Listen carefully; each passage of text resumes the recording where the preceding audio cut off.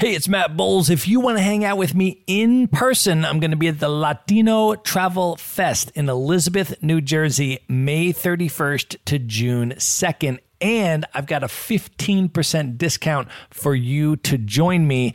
Just go to themaverickshow.com/Latino. That's Latino. There you're going to see your 15% discounted ticket.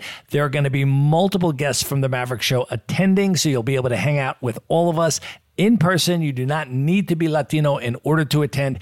Everyone is welcome.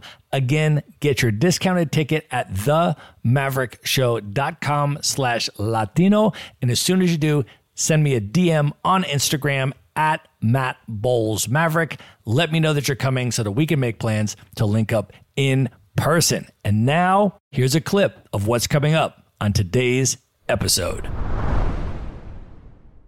On this episode, I bring Caeli Ridge onto the show, and this is going to be a pillar episode about mortgage financing for your rental properties. Caeli breaks down the entire mortgage lending industry and explains how mortgage lenders make their money, how they structure their fees, including some ways that are hidden that you're going to want to know about. She then talks about how unique the 30-year fixed principal and interest mortgage is as a mortgage product and why it is not available anywhere in the world outside of the United States. Caeli then talks about the fundamental differences between the mortgage lending dynamics leading up to the Great Recession of 2008, 2009, versus the mortgage lending dynamics happening today in the Great Shutdown of 2020, and what some of those implications are for the housing market, the real estate market, and so forth. She also talks about the new mortgage forbearance provision under the CARES Act and includes some cautionary notes that you're going to want to consider before participating in the mortgage forbearance program. And then she talks about qualifications for the criteria to get your first 10 conventional mortgages. Some of the qualifications have changed and tightened and adjusted very recently. She has the most updated information here and breaks down the debt to income ratio, the assets, the credit score, and all of the different factors that they take into account, and explains the process of getting what she calls your 10 golden tickets, your first 10 conventional mortgages, and how to do that. She also gives information that you need to know if you want to transfer your properties into an LLC after closing on the mortgage. So all of that in this episode, folks. And if you're interested in scheduling a consultation with my company, Maverick Investor Group, about how to buy cash flowing rental properties in the most investor advantaged U.S. real estate markets, I want to offer you a free conversation with us where we can talk through your situation, your real estate investing goals, buying criteria, all that kind of stuff, and start building a relationship with you to help you build your wealth through real estate. You can get that free consultation with Maverick Investor Group. Just go to themaverickshow.com/consult. And with that, let's get into the episode.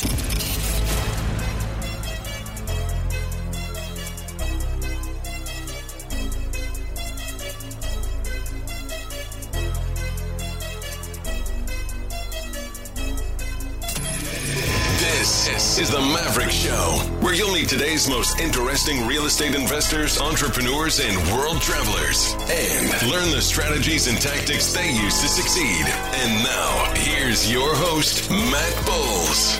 Hey everybody, it's Matt Bowles. Welcome to the Maverick Show. My guest today is Caeli Ridge. She is the owner and CEO of Ridge Lending Group.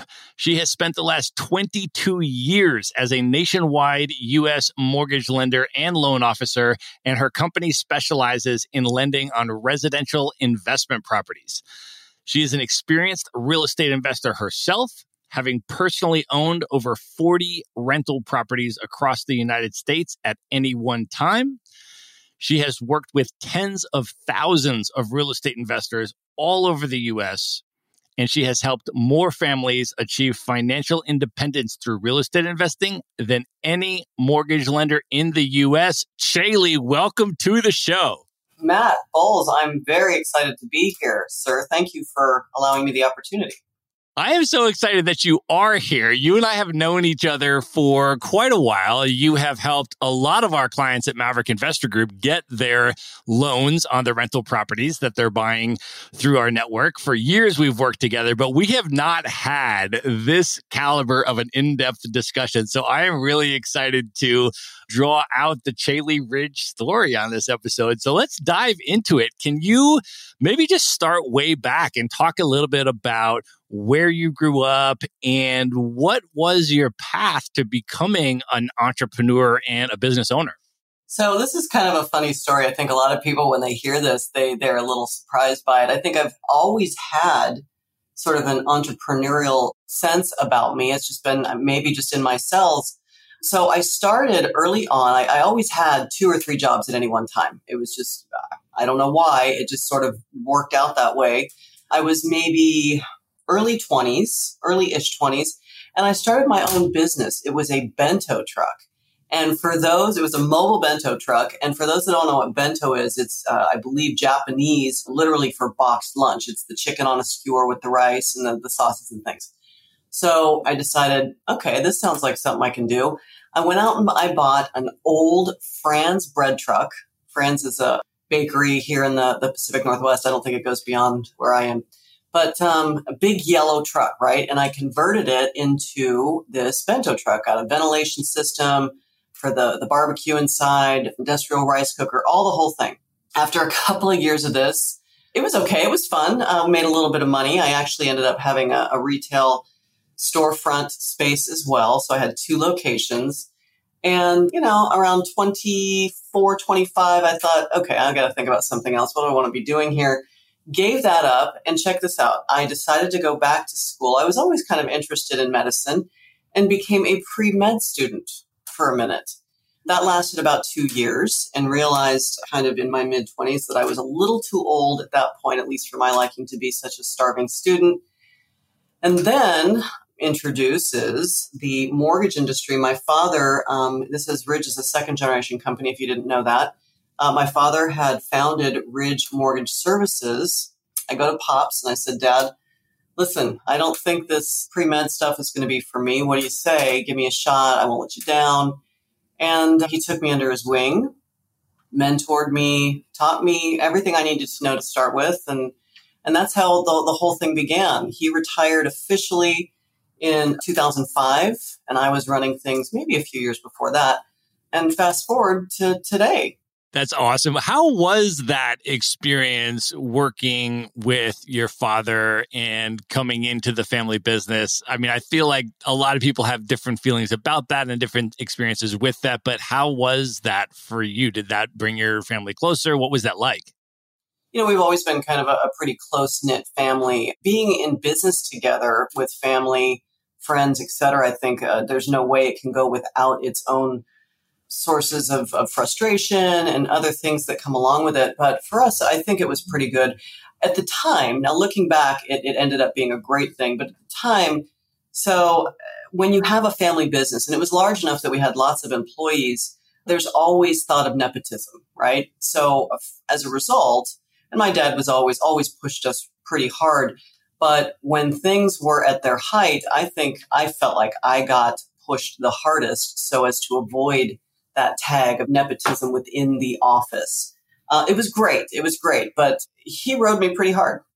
And what would you say, looking back on that now, were some of the qualities or attributes or things that you learned from and took from and adopted from your father?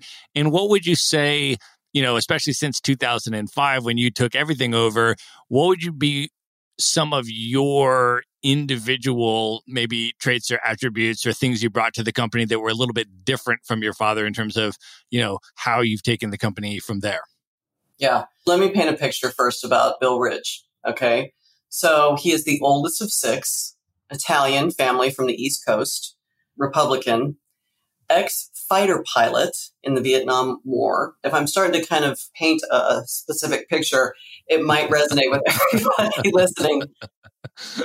One of the things I remember him saying most to my brother and I when we were growing up is you never, ever leave the dogfight, right? You never quit, no matter what. The alternative is what? You're going to lay down and die. So no matter how hard things would get, whatever difficulty lay in our path, there was just no quitting. At all costs, we persevered. We just never stopped. He was called affectionately among the group in the office, the Energizer Rabbit. He just never quit. So maybe that. He was also very consistent with his messaging and such a hard worker. I mean, this guy could grind like you wouldn't believe. So probably that. And I'd probably owe him a debt of gratitude for those lessons. You're learning them, as you're kind of evolving as a human being. You're learning these things through osmosis, right? They just kind of seep in. Before you know it, I'm the proud picture of one of his minions. I think I carried on his values pretty well. And what is the Caeli stamp on the company? The sort of anything different or, Caeli specific that you brought to the leadership once you took over in 2005 from then till today? What might be different about the company now that you're running it from back then?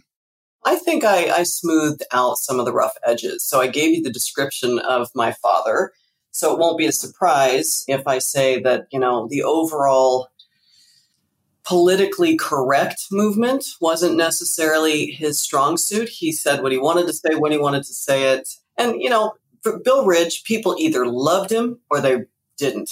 And maybe by a lot they didn't. So I think I was able to kind of, as another generation and capturing, I think, the best of him and allowed myself to maybe show not a softer side, but a more appropriate to business side for the people that I employ and people that we work with, all of our vendors and stuff. I'm probably not as offensive, I guess is what I would say. Some people would say Bill Ridge could be offensive. So, yeah. All right. So let's talk a little bit about the business side of things. And first of all, as anyone knows, the mortgage lending industry is a very crowded, very saturated market. Can you talk from a business perspective about what you've done to differentiate Ridge Lending Group within that saturated market, and also how you chose the residential investment property niche to specialize in particular? Yeah, the differentiation there is really going to be about our niche, the non-owner occupied, and I have to give that to my dad as well. Actually, we kind of cultivated that together early on. I think both of us realized that the owner-occupied side of lending and kind of a lot of work with real estate agents was very difficult, extremely competitive. And we found that there wasn't a sector really that was dedicated to the investor, the non-owner occupied side of what we did.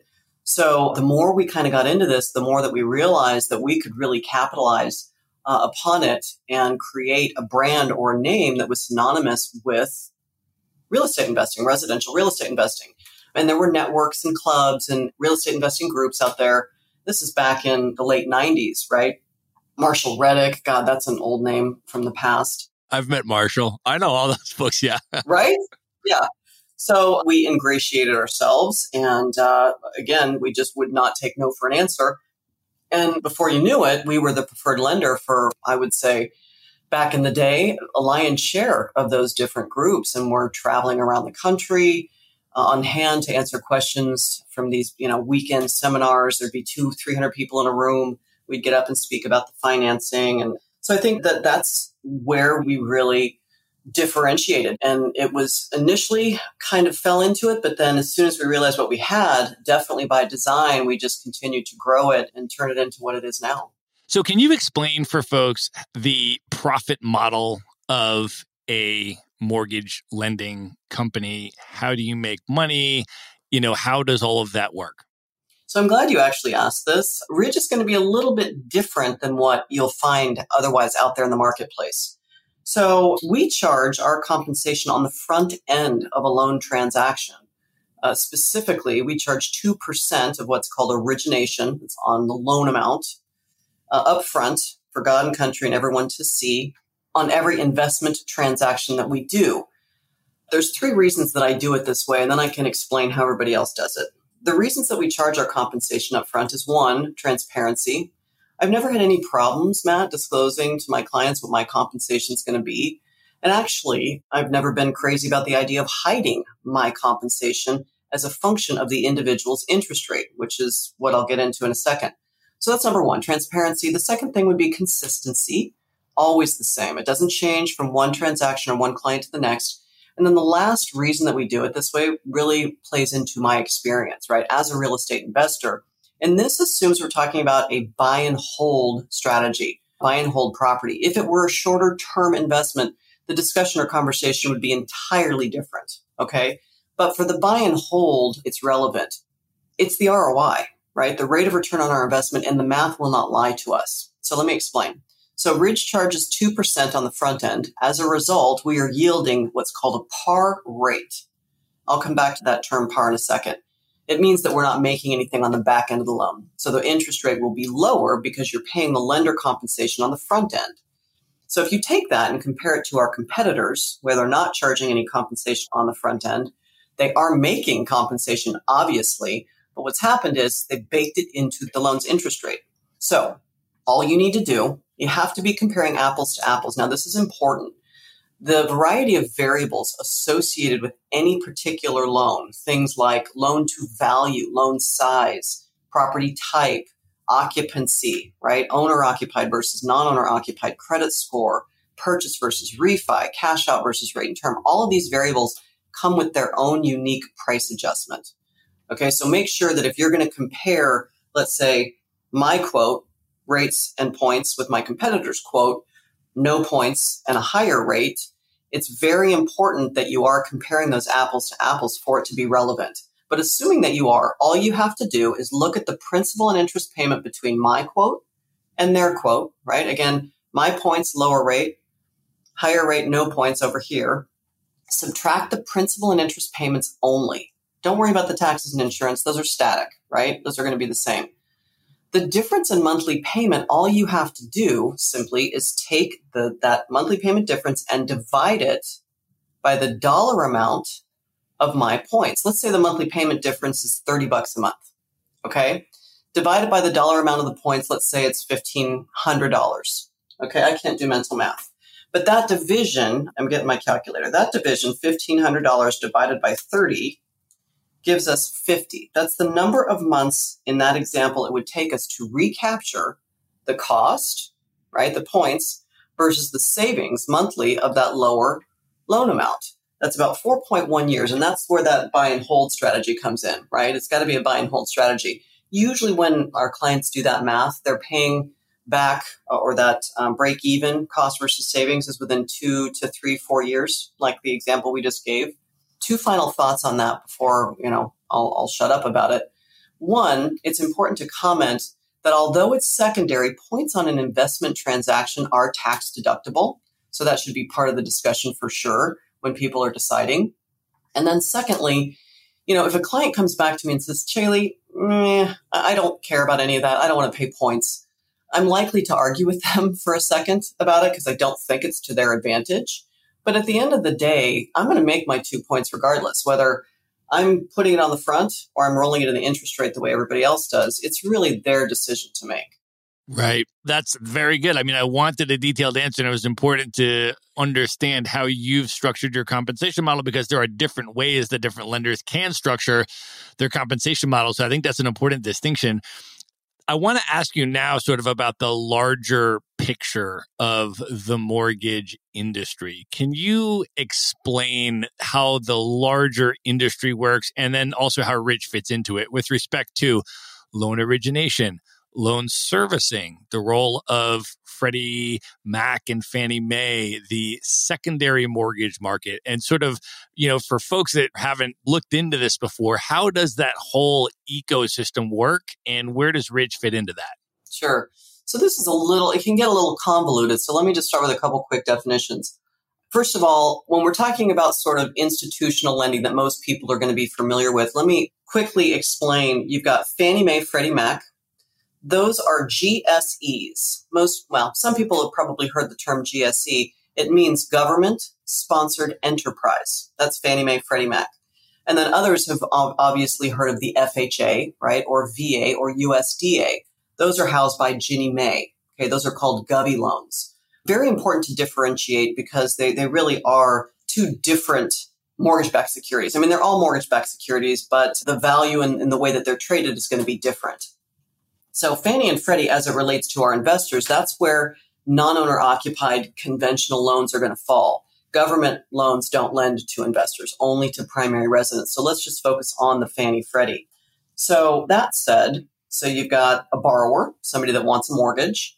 You find a loan officer. That loan officer is going to be employed with either depository bank, B of A, Chase, Wells Fargo, or a non-depository lender.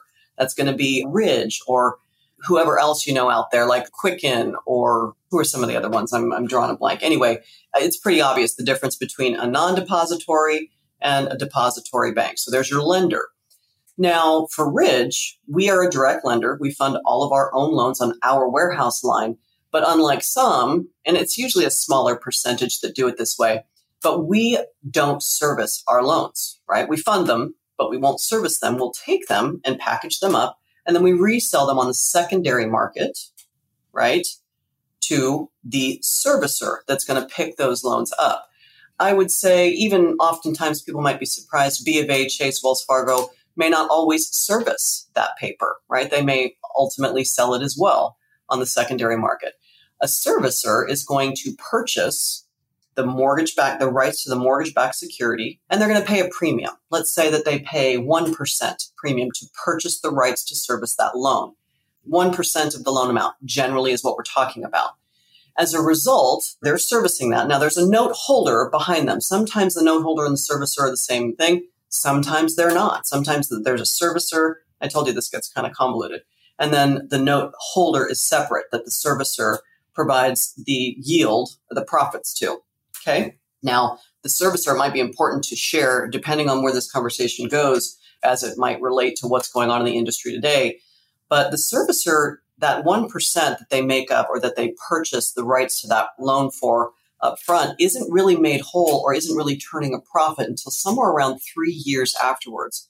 Because what the servicer is paid is usually somewhere around 30 basis points a year for their work or their efforts to service this loan. And by servicing a loan, of course, it means that they are maintaining the escrow accounts, right? The taxes and insurance. They're responsible to send those off to the appropriate entities. And then they're collecting the principal and interest payments and dispersing those as well, along with everything else that goes into servicing, right? So the servicer, the lender, and then, of course, you have portfolio lenders like a bank, a credit union might be a portfolio lender where they will lend their own money and they won't sell that on the secondary. They're just going to keep it in-house and service. So that's kind of the chain. Yeah. Can you talk a little bit? So I think where we are now, so you're saying that what Ridge will do is Ridge will originate the loan. So you're going to actually lend let's say it's a $100,000 loan amount. You're going to actually lend that. The borrower is going to close on the loan with you. You're going to make your 2 points on that, which would be about $2,000 on that loan.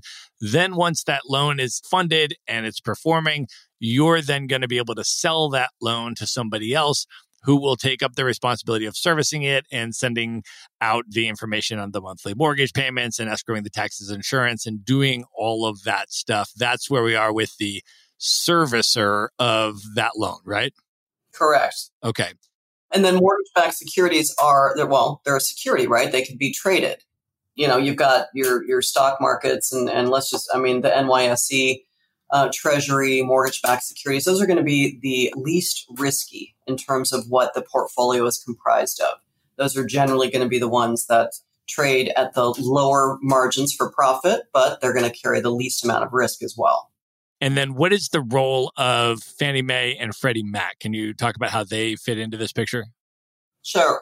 Fannie and Freddie, it's the federal government. They have insured these loans against default, right? If the loan goes into default, Fannie and Freddie are going to buy that particular note back, right? So that insurance that they provide is why we have a 30-year fixed to begin with, right?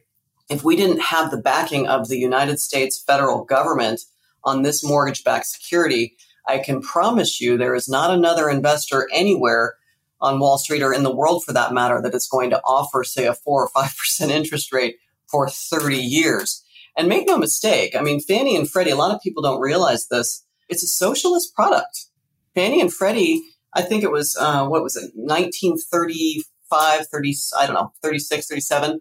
FDR came up with this when during the Great Depression, when banks were struggling to make loans. They didn't have the capital, right? So in comes Fannie Freddie, federal government backing this so that people could have home ownership again. It's a socialist product or program. Well, it's also really significant because that answers the question also about how is it possible? Because a lot of people, the Maverick Show, we have listeners in over 130 countries. And a lot of people are amazed when they hear that you can get a 30-year fixed principal and interest loan. It just almost doesn't make sense that anyone would give that loan because it's a situation where if the interest rates go down, I can just refinance and lock in the lower interest rate. If the interest rates go up, you're stuck with it for 30 years.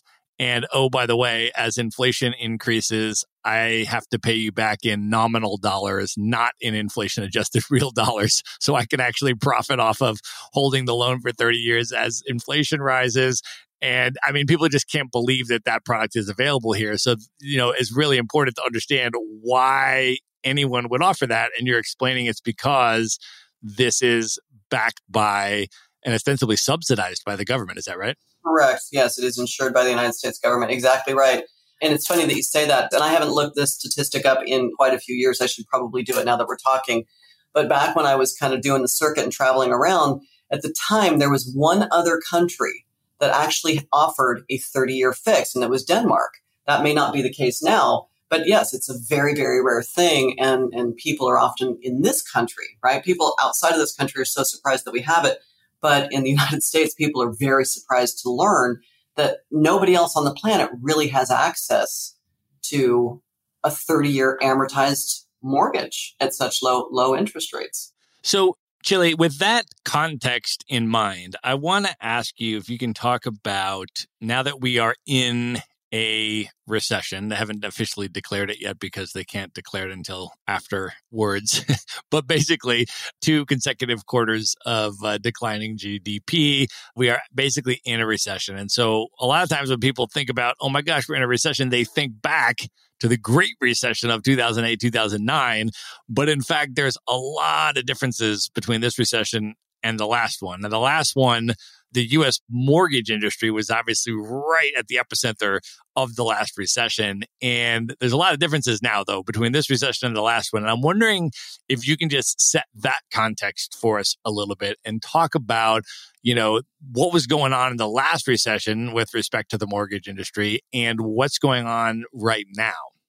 I really think that from then to now, totally different set of circumstances. The housing market now, I don't think has been as drastically impacted. Now, I think it's important to say, everybody knows this, it's in real estate, it's very market specific, right?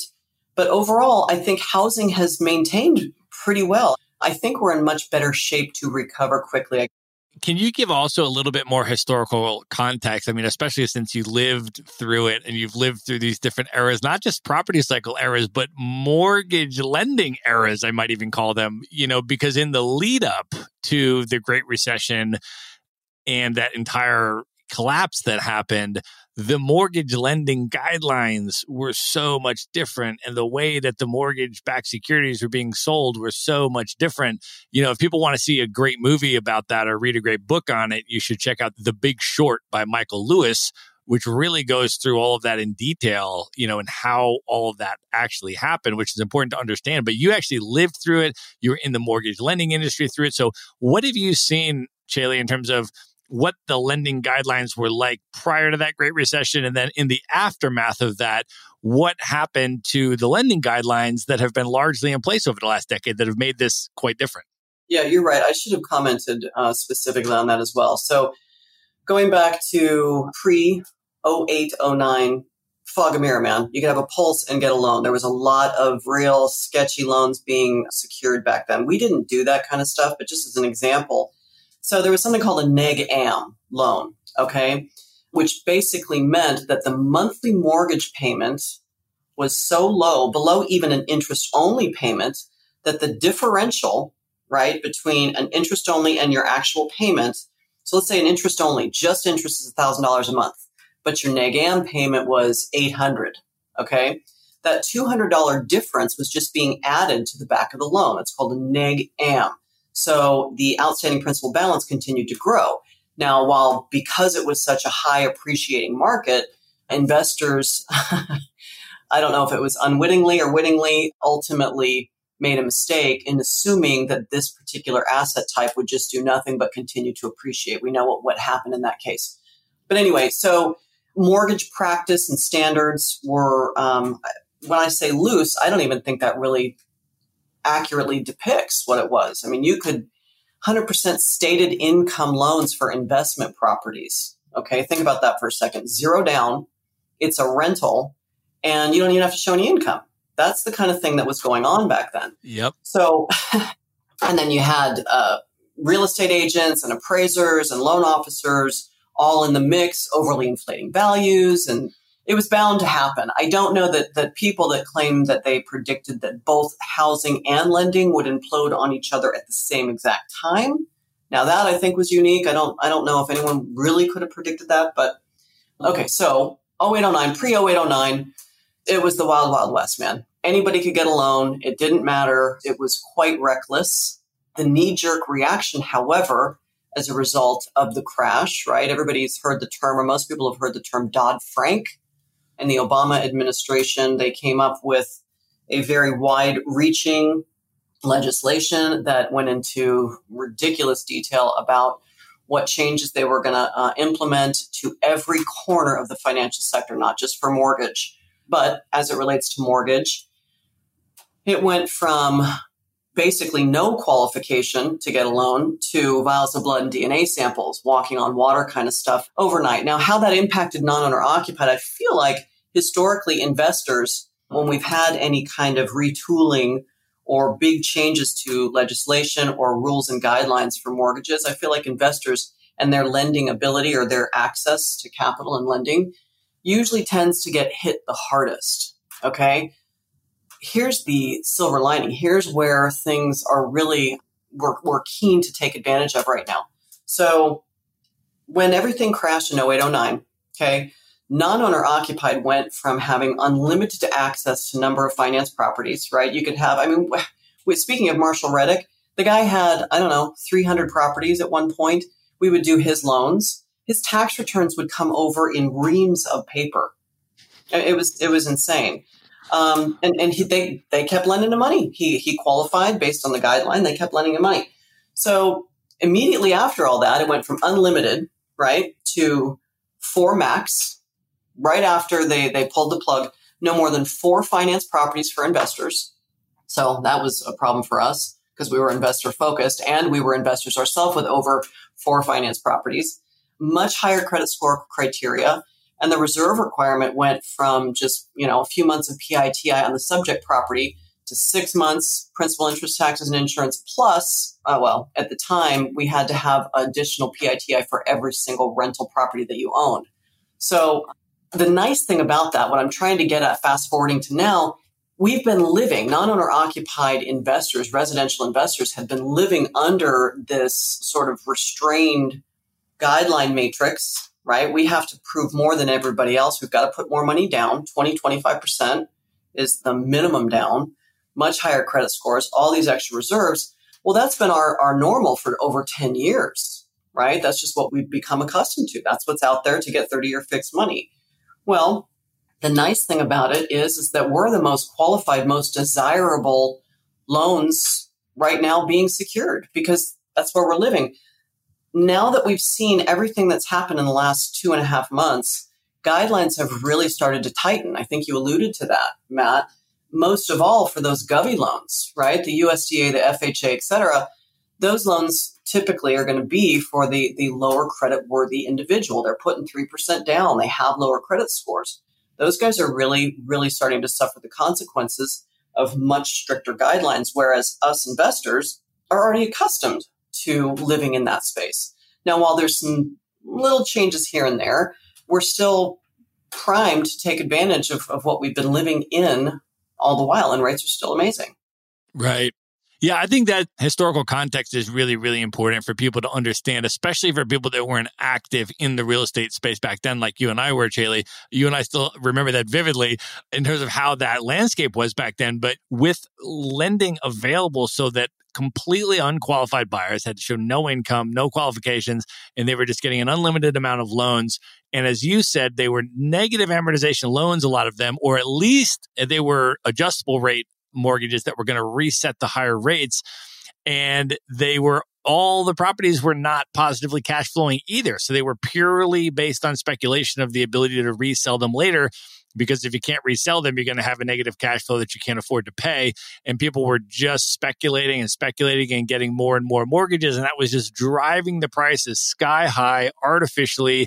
People could not afford to pay for those houses on a regular qualification setup. And the other thing that happened, which the movie The Big Short goes into, which is a great one to watch for this, is that when those loans to all of those very unqualified people that were going to reset and they wouldn't be able to pay them eventually, when they were packaged and sold on the mortgage-backed securities market, there was a lot of misrepresentation about how safe and secure some of those loans were and all of this kind of stuff. And then eventually, the mortgage loans reset and everything kicked in. The housing prices fell. People couldn't sell it for a gain. They couldn't cash flow positively. And then, of course, we had the entire tsunami of the foreclosure crisis and everything else that people know about and the total global economic collapse. But, I think it's really important to make those distinctions between that versus what's happening now. And so, now, as you mentioned, people have been taking out these 30-year principal and interest fixed rate loans. They've had to pass much higher qualifications per the Dodd-Frank Act and so forth for these loans. And so now really one of the major risks, Caeli, that people are seeing at the moment, when this whole COVID-19 thing broke out is what if the tenants all of a sudden, there's a higher unemployment spike and all of a sudden they can't pay the mortgage. And when they passed the CARES Act, the stimulus bill, they did put a provision in there, and I want to ask you about this one, for mortgage loan forbearance, right? So if your tenant is not able to pay you the rent, the CARES Act said that those owners can apply for mortgage forbearance so that they too would not have to pay their mortgage payment, thereby preventing foreclosures and things of that nature. But how has that actually shaken out in reality, and what types of, cautions or potential consequences should people be aware of around that mortgage forbearance option? So, I'm very happy that we're talking about this. I'm really trying to get the word out as much as possible about this forbearance and having the conversation multiple times a day. So thank you for asking.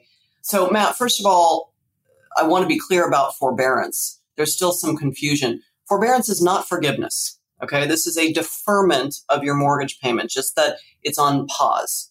You put your mortgage on pause. You haven't made any payments, but they will. Whatever months you don't make your mortgage payment on, those monies will be due in some form or fashion. We can get into that in a second. I want to start by mentioning how unintended consequences. Okay, the federal government, in all of their intention to support and help the United States of America, citizens of this great country, didn't very clearly, at least as far as I'm concerned, as it relates to this forbearance piece, demonstrate or define what this needs to be. First of all, no hardship is required to prove to qualify for a forbearance, which in my mind is probably the biggest of all of the offenses here. The moral hazard that it has created and will probably continue to create, talk about unintended consequences, is going to reach far and deep into the mortgage sector of this country, into the economic. I mean, it's going to have a much bigger impact than most people realize. So there's that. You just simply have to attest. That's all that is required, saying that, yes, I've been affected by this COVID. Give me a forbearance. That's it. That's all you have to do. The second things that they're saying is that it will not affect the individual's credit. Well, that's true, and it's almost not true. Let me explain. The servicer will not report any mortgage lates for that mortgage, right? So the repositories are not going to get information. Repositories are Equifax, TransUnion, Experian. they're not going to be reporting the mortgages as late. However, it will stipulate on that trade line, right, where that mortgage is listed on your credit report, that it's in forbearance or it'll show the word deferment. Okay. 3 of the biggest lenders in the nation have already started to rewrite underwriting guidelines to stipulate that the individual that shows this on a trade line is not eligible for conventional financing for as many as 4 years, some 2 years, some 4 years. So the casualty of that, I think, is going to be very impactful. And most people that I talk to are unaware of this when they enter into the forbearance. Lastly, I would just say, if you're considering this, be clear with the servicer what the repayment terms are.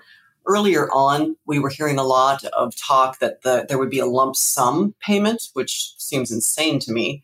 If you truly can't afford the mortgage payment, but then after 3 or 4 months, they're expecting you to come up with the whole entire $3,000, $4,000, $5,000, $7,000, whatever. But so whether it's that, it's a second lien mortgage that they put on the property for the unpaid mortgage payments that were missed, some sort of modification where they spread out that amount over a year, 2 years, or the remaining term of your loan, or maybe most simply, and seems most reasonable to me, they add it to the back end of the loan so that when you go to refinance or sell, that's when that amount will become due and payable. Yeah, there's just quick.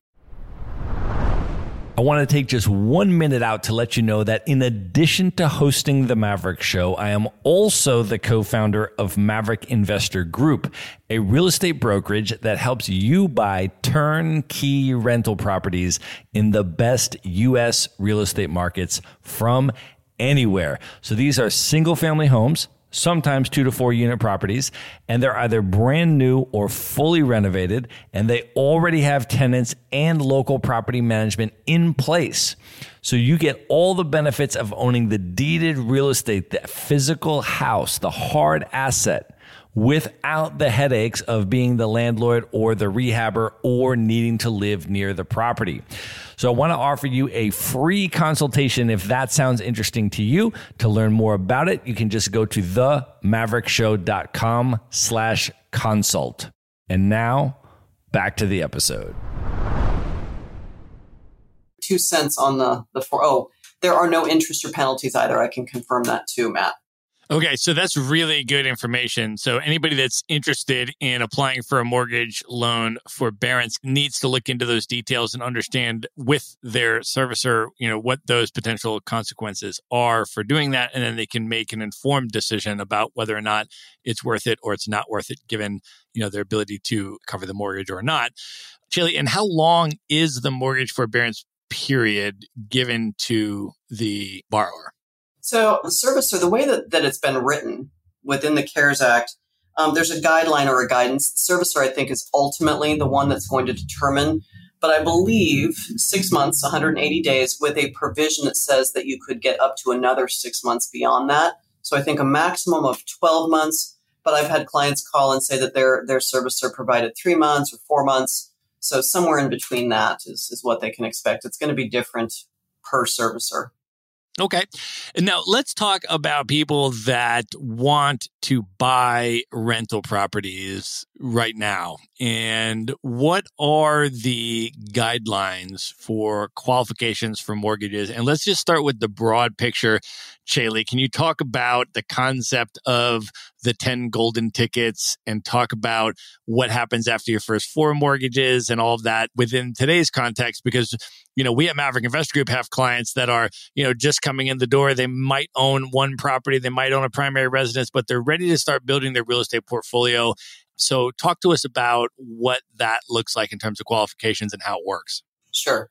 So as you mentioned, 10, we call them the golden tickets, right? Highest leverage, lowest interest rate on the planet. The first thing I would say, especially for maybe a husband and wife team or partnership, if you can qualify individually, instead of having 10 joint, you've now got potentially 20 golden tickets between you. That's something that we always try to start with for our clients because it's not always an obvious thing. Okay, 10 golden tickets. So there are 2 very distinct underwriting books, let's call them, that we have to adhere to when we're talking about underwriting an investment property loan. The first book is going to be applicable to spots in 1 through 6, actually. And then the second set of guidelines that we subscribe to are 7, 8, 9, and 10. Okay. Lots of variables that go into underwriting a loan, and in particular our investment loan. But the top three things that are being scrutinized or looked at are going to be credit score, the middle credit score. Most people have three. We're going to take the middle credit score, assets, and then debt to income ratio.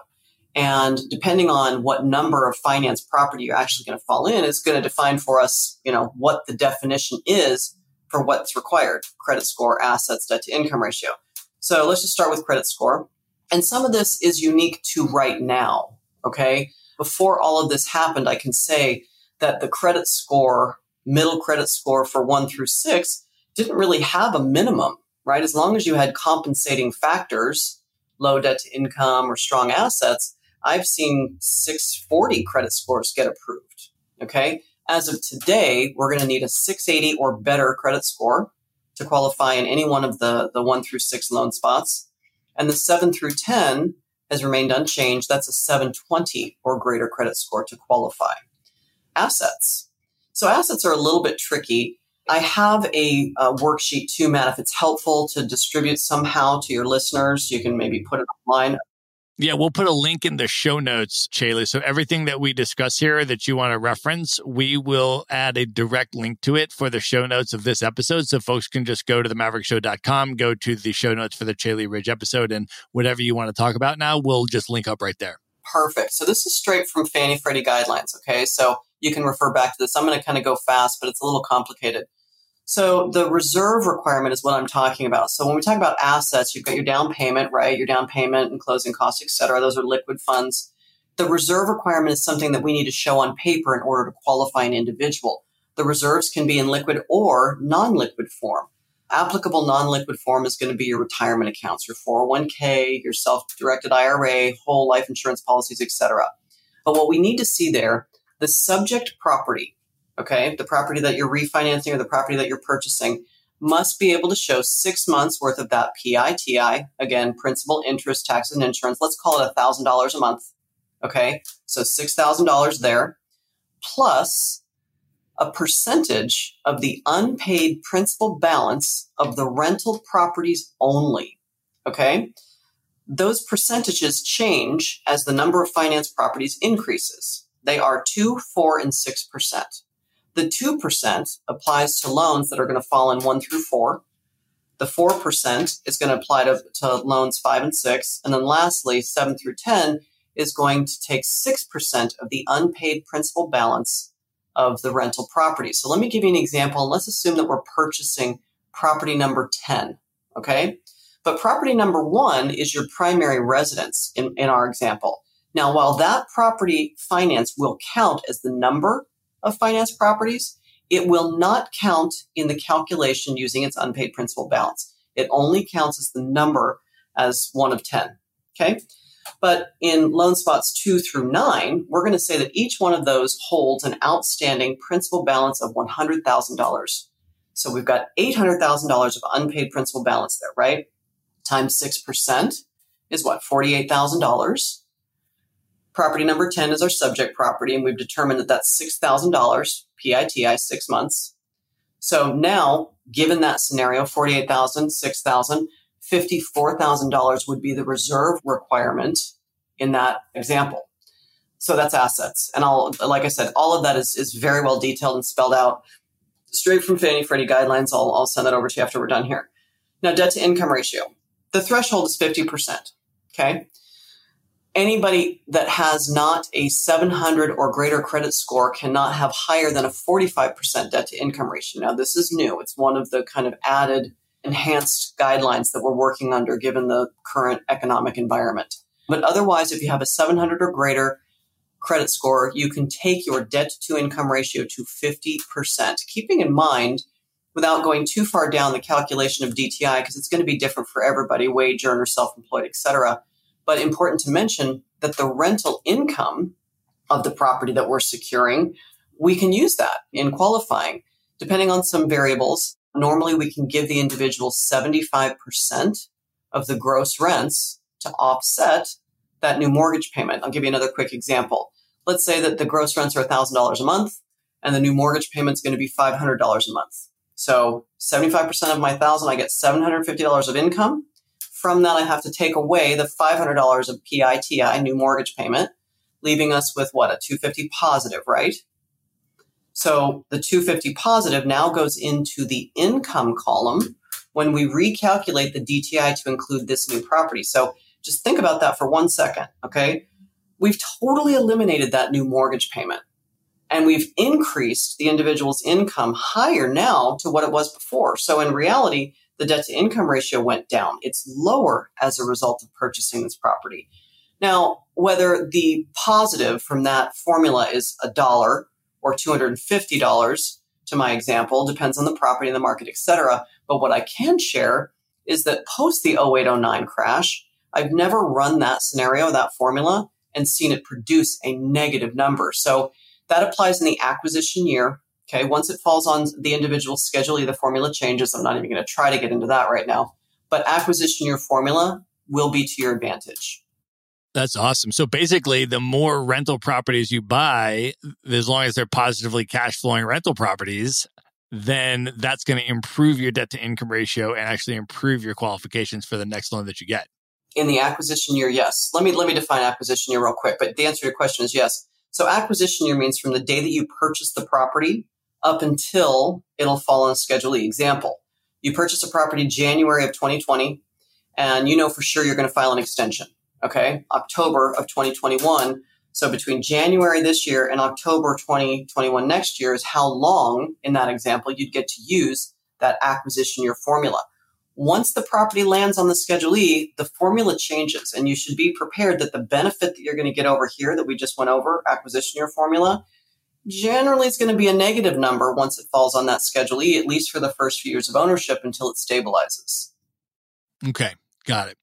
But now your company, though, Caeli, you can strategize with the clients about this, of course, because this is what you do. And we do the same thing here at Maverick. So, at Maverick Investor Group, when our clients come in and they want to build a portfolio of rental properties, we talk them through this strategy, right? So if there's someone that qualifies for conventional mortgages in the US, they're able to get those first 10 mortgages, right? To buy their first 10 properties, 10 golden tickets, as you're calling them. And you can also strategize with that client to structure their acquisitions based on their personal financing in such a way that, that they can process through that process smoothly, right? Yeah, and in fact, I would say, Matt, if we have a real value add to us, it's the education and that strategy piece, teaching our clients how to optimize those qualifications for the long term, understanding their goals and leading them, right down the path. Here's exactly what you need to do to reach this goal. And like you said earlier, giving them the information so they're making informed decisions. Right. And now in terms of qualifications, I have two follow-up questions. Regarding the assets, can people use the money that's in their retirement accounts for the asset qualifications? And then with respect to the income qualifications, if somebody is not a W-2 employee who's a wage earner, but instead perhaps they're self-employed, they're a business owner, or maybe they're just an investor that's living entirely off of their rental income because they're financially free, what do those income qualifications look like? How are those different? Sure. So the assets, yes, absolutely. The retirement accounts are absolutely qualified to satisfy the reserve requirement. The one thing that I would mention is that we're always going to ask for the terms of withdrawal on the asset. So let's just use 401k as the most common. If the 401k stipulates within the terms of withdrawal that you can only have one loan at a time out, let's say you've got a $100,000 face value or asset, 401k asset, but you have a $5,000 loan still left outstanding on it. The other $95,000 is inadmissible until that $5,000 is paid back if you can only have one loan at a time. So just think about that. Your terms of withdrawal will be asked for, but so long as it's within right to access the rest of the asset, yes, you can use that to satisfy reserves. Self-employed people. So, everybody's circumstances are inherently going to be different in how they're filing. And I know that for myself, I'm going to maximize every damn cent I can and writing off as much as I can and limiting the amount of dollars I have to bring in for taxes. That said, I want to be clear about it's not as much about the income, right, that the individual can show as it is the income in relation to that individual's monthly debt found on their credit report. Okay, a lot of people mistakenly assume that ordinary expenses, monthly expenses like utilities, cell phone, food, entertainment, gas, somehow play a role in debt to income ratio, and they don't. It's really going to be almost exclusively to the credit report and those minimum monthly payments. So even if you're self-employed and you only show $20,000 a year of income, as long as your monthly liabilities are supportive to not max out beyond 50%, that's perfectly fine. Beyond that, I would say that if you are very aggressive as a self-employed individual and writing off everything, we know underwriting guidelines are extremely well defined for us, and we know them like the back of our hands. So we don't impose overlays, which is also important to mention, meaning that Fannie Freddie publishes this underwriting guideline for us. We're not going to impose layers of risk and add into what the guidelines already say. We're going to take it straight face value of what they've said is required. So we understand how to navigate the battleship in a creek. We know what we can add back in. We know what we can't. And a lot of times I find that an individual, self-employed specifically, was denied at a big boy bank, Wells or Chase, whatever, were able to get them qualified because of Wells Fargo might have an overlay. Maybe they didn't give them the depreciation, or they couldn't add back the repairs for the year on the Schedule E, or whatever it might be. We're able to do things that I find others can't. Beyond any of that, it starts in and becomes a strategy work, right? So if they come to me and there's just no feasible way to get them qualified today, on a go-forward basis, we show them how to get qualified. So we ask our clients more often than not, if they're interested in qualifying in any given year, not to file federal tax returns until they've sent us a draft version first. So looking at it before they ring the bell, we can give them some tangible advice on what they may need to do to optimize qualification. Awesome. And let me ask you this. A lot of folks know that they want to hold their rental properties in an LLC for asset protection purposes. But in order to qualify for a conventional mortgage, you need to close on the property as an individual and take the loan in your individual name. What's the best way for people to navigate that and, hold their properties in an LLC? How does that work? So this is another hot topic. I'm having this question several times a week. I'll start by saying that every single one of my properties has always been held in an LLC, single member LLC. That detail, single member, is important. I'll come back to it. But first, let me explain. Every set of conventional loan documents currently include language that's called the due on sale clause. Many of you listening may have heard of this. What it says is that you do not intend, the word intend is there, and I kind of think that's the operative intent.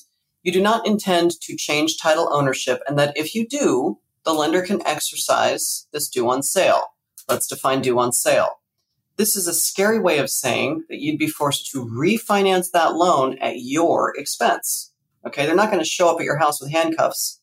They're certainly not going to levy your bank accounts, but I would assume that we agree that the cost of a refinance is more than enough incentive. We want to avoid it. Okay, so with all of that said, and like I shared, I've done this myself by executing what's called a quit claim deed, QUIT claim deed. Sometimes, depending on the state, you'll hear it called a warranty deed. But I've executed this instrument hundreds of times over the years, whereby transferring from my individual name into that single member LLC. I've never had any issues with a due on sale. Likewise, I can also confirm that in 21, 22 years, the tens of thousands of investors that I've worked with, I've known of them doing the same thing. It has never been brought to my attention that any of them has had an issue with the due on sale. But before I'm able to put this into perspective, let me cover my backside, Matt. I'm not an attorney. I'm certainly not capable of giving legal advice. You're still going to be signing a legal document that says you don't intend to do this. Okay? With that out of the way, let me share with you, from my perspective, what my experience has been. A couple of things, a couple statements that we would have to agree are truthful statements before the following commentary is going to be relevant. One of which is this. For any institution, any entity to execute a due on sale, we'd have to agree they'd have to get everybody that has done it. They couldn't make an example out of one single individual, right? Joe Smith executed a quit claim, put the property into a single member LLC, but they're going to leave everybody else that's done it alone. Right? Class action lawsuit. No way. They'd have to get everybody. Assuming that we agree on that statement, then the follow-up to that would be the entity actually had the manpower and the resources to accomplish such a thing. They don't. I can tell you just plain out, they don't. But if they did, here's what that would look like. They would do probably a minimum 24-month chain of title search and probably more, 3, 4, 5-year chain of title search. And what that means is they're going to have to go and scrub every single county in every city in every state of the United States and pull a national data tape of residential properties, single family to 4 unit, that are held in an LLC name. Okay? They're going to take this national data tape and they're going to cross-reference it with their own holdings, right? So now they've got their master list. And what are we saying that they're going to do now with this master list of performing assets that are held in an LLC? Are we saying that they're going to call all of those performing assets due and payable? I think it's highly unlikely. However, let's say that I'm wrong. Let's say that I have no idea what I'm talking about and that this happens all the time. I can confirm for those listening, it is a bankruptcy judge that would hear such a case. Okay. And here's where that single member comes in. I have a very difficult time believing that in the courtroom with a big conglomerate B of A and Joe Smith and his attorney, that the judge is going to rule in the favor of the big banking institution because Mr. Smith decided to take his title ownership from his individual name and put it into his single member LLC. It is Joe Smith. It's a pass-through. There's no collusion going on there. So I would just kind of maybe leave the commentary about LLC there. Those have been my experiences. That's what I think. If an individual tried to put the property into a multiple member LLC and the other member was not a spouse and or not on the loan with Joe Smith, potentially that could be problematic. In that case, you've actually changed the asset's ownership, and that maybe that causes more of a problem. I've not heard of it, but I think that if there's going to be any added risk to what I've already said, that would increase it. That's really good to know. So single member LLCs are really important in this respect. Caeli, let me ask you one more question and then we'll move into the lightning round and wrap this up. I have heard you mention the possibility that this incredibly unique 30-year fixed principal and interest loan could possibly disappear in 2021. And if that were a possibility, it might make a lot of sense for people that want to lock these things in to lock them in 2020. Can you share with us why that might happen in 2021 and what people need to know to make those decisions if they want to start locking them in now? Sure. So we briefly talked about Dodd-Frank. Within Dodd-Frank, as related to the mortgage industry, there was something called QM, that stands for Qualified Mortgage, and the ability to repay, or ATR. Within those specific guidelines, there were debt-to-income ratio thresholds, et cetera, that initially the way it was written would have taken half of the borrowing community in the country and disqualified them from getting mortgages. So without getting into too much of that detail, I will just tell you that very quickly after the legislation was created, there was something else created called a QM patch that has been in place. And at the time that it was written, it came with an expiration date, which happens to be January of 2021. If the QM patch expires the way that it's set to, and to further clarify, everybody in the White House right now within the FHFA, within the CFPB, all of the Trump-appointed individuals, they will absolutely just let the patch expire, because what's going to happen with that is it will also cancel the conservatorship of Fannie Freddie, which is no secret. Everybody is aware. Trump and Mark Calabria, FHFA director, they don't want Fannie and Freddie established as a conservatorship. They want them privatized. If this happens, like I mentioned earlier in our conversation, and Fannie and Freddie are not there in that space, right, and it opens up to the secondary market in Wall Street, there is not an investor on the planet, as far as I'm concerned, that is going to sell 30-year fixed mortgages at the rates we've become accustomed to. An adjustable rate mortgage is going to be mainstream again because the interest rates will be anywhere from a point to 2 points lower than what a 30-year fixed is pricing at. Since the crash, we've been on a sort of inverted yield, especially for investment properties, where an ARM actually rates out higher than a fixed. If the patch goes away, that's going to reverse, and an adjustable rate mortgage or an ARM are going to be the traditional 1 to 2 points lower than a 30-year fixed. You will not find a 30-year fixed mortgage in the 3, 4s, or 5% if and when that happens. Now, I think given what we've been through in the last 2.5 months, I'm not sure I agree that even if the Republicans keep the White House, I'm not sure that they'll allow that thing to expire the way they would have absolutely done before this whole coronavirus fiasco. Well, I guess we'll just have to wait and see. Got it. But definitely there will be some uncertainty about the future of the 30-year fixed rate mortgage product post-election, depending on who wins and who's in the White House. There will definitely be uncertainty about what will happen. So folks know that at least between now and then, they can get this product under the qualification guidelines that you talked about. All right, Caeli, are you ready now to move in to the lightning round? I've been sweating this for the last hour and 8 minutes, Matt. Bring it. I'm excited for your answers. Let's do it. The lightning round. All right. What is one app or productivity tool that you're currently using that you'd recommend people check out? So although I'm highly tied to technology and very grateful for all the speed and efficiency and ease that it gives us, I resist a lot of it, especially social media and stuff. So I don't use or utilize some of that stuff as much as I should. I would say the one that I could think about, MyFitnessPal, is the one that I use. I guess if I look at my phone on Apple, you can look at your productivity or your usage stuff. Yeah, MyFitnessPal. Awesome. All right, Caeli, if you could have dinner with any person that's currently alive today that you've never met, who would you choose and why?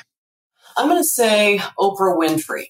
And the reason, if you've never heard her story, the great strife and everything that woman went through as a young girl, a very young girl and adolescent, to pull herself out of those circumstances and create the empire that she's created with such class. And she's just an inspiration to me. And so articulate and warm. I think she is an amazing human being, and I would like to just be in her presence for 5 minutes, let alone an entire dinner. Awesome. If you could go back in time, knowing everything that you know now, all the lessons that you've learned in life, and give one piece of advice to your 18-year-old self, what would you say to 18-year-old Caeli? Yes, I've got this one, I think. I think I would have said I would have trusted my own instincts more often on the occasion when I've looked back on decisions that I've made, right or wrong, and I really try not to have regret. But, there's always going to be circumstances where you have other people in your ear or providing their feedback that is usually well-intended. I feel like my instincts overall, because I was the one really in business and what was happening in my life at the time, the most invested, right? And I feel like a lot of times we second guess ourselves when we shouldn't. Our instincts are usually right on. Every time that I ignored that inner voice, I was wrong. Awesome. All right, Caeli, I want you to let folks know how they can contact Ridge Lending, how they can get in touch with you to start setting up their mortgage acquisition strategy, and maybe share a little bit about what the customer experience will be like working with Ridge. What can people expect and how do they get to you? Yeah, so I'll end with how to contact us. I'm actually glad you asked that. We do things a little bit differently in that our pre-qual process is pretty front-loaded. Some people are surprised by this. Pre-qual process with Ridge is quite intensive. Now, there's a few reasons that we do it this way. It's really 20 years of trial and error. The first reason is that the transactions, and I say transactions with an S, because most investors are not going to just do or stop with one transaction. They're going to buy, sell, refi, 1031 exchange, etc. But the transactions themselves become a foregone conclusion. Right? Really front loading that pre-qual process. We know exactly how these loans are going to play from inception to closing, no extra unnecessary brain damage. Okay. That's the first thing. The second thing is, and this is what most people probably care about. Once we have the bones, or the template of your file. We don't have to recreate it every single time. We will have to refresh expired documents, pay stubs, bank statements, the things that renew. But otherwise, we have that template on file and we don't have to take you back through the gauntlet every single time. But there's that. Beyond the pre-qual, that's when oftentimes I will get that one-on-one with my clients and start talking about that deeper education, strategy, sequencing, and goals and such. That's really where I'll come in. I like that part. And then lastly, how you can reach us, a couple ways. You can check out our website, ridgelendinggroup.com. You can call us toll free, 855-74-RIDGE, 855-747-4343, or you can email us at info@ridgelendinggroup.com. And then, Caeli, when folks come in and do the pre-qualification process with you, you'll then be able to let them know what their interest rate would be that they'd qualify for, what their closing cost would look like, give them a good faith estimate or a fee sheet, and then walk them through that if they have any questions about what are these different charges for and everything, so they can really get a clear financial picture on, what their loan is going to look like and what the fees and terms are going to be. Is that right? Yeah, and in fact, we actually try to do that before we take them through the gauntlet because it's a lot, right? The paperwork and the extraction of documents, et cetera. So oftentimes what will happen is that we do start with a fee sheet, whether it's an example fee sheet, if they don't know where they're purchasing or if they're refinancing, whatever, or if it's specific to a property. Yeah, they'll get an idea. Conservatively, we always are going to pad third-party fees. We don't have those yet. So keep that in mind when you're looking at the quote. We're not going to be the lender that overpromises, underdelivers. In fact, quite the opposite. We tend to be pretty conservative on those first look quotes. But yeah. Awesome. Well, we are going to link that up in the show notes, folks. You can just go to one place at themaverickshow.com, go to the Caeli Ridge episode, and all the links will be there on how you can contact Caeli and pre-qualify and get all of your information as well as your strategy on how to start getting your 10 golden tickets and develop a strategy to build your rental property portfolio with Ridge. Caeli, awesome to have you on the show. Thank you so much for being here. Thanks, Matt. I enjoyed myself. Thanks for having me. All right. Good night, everybody. Be sure to visit the show notes page at themaverickshow.com for direct links to all the books, people, and resources mentioned in this episode. You'll find all that and much more at themaverickshow.com. Learn how Maverick Investor Group can help you buy cash flowing rental properties in the best U.S. real estate markets, regardless of where you live.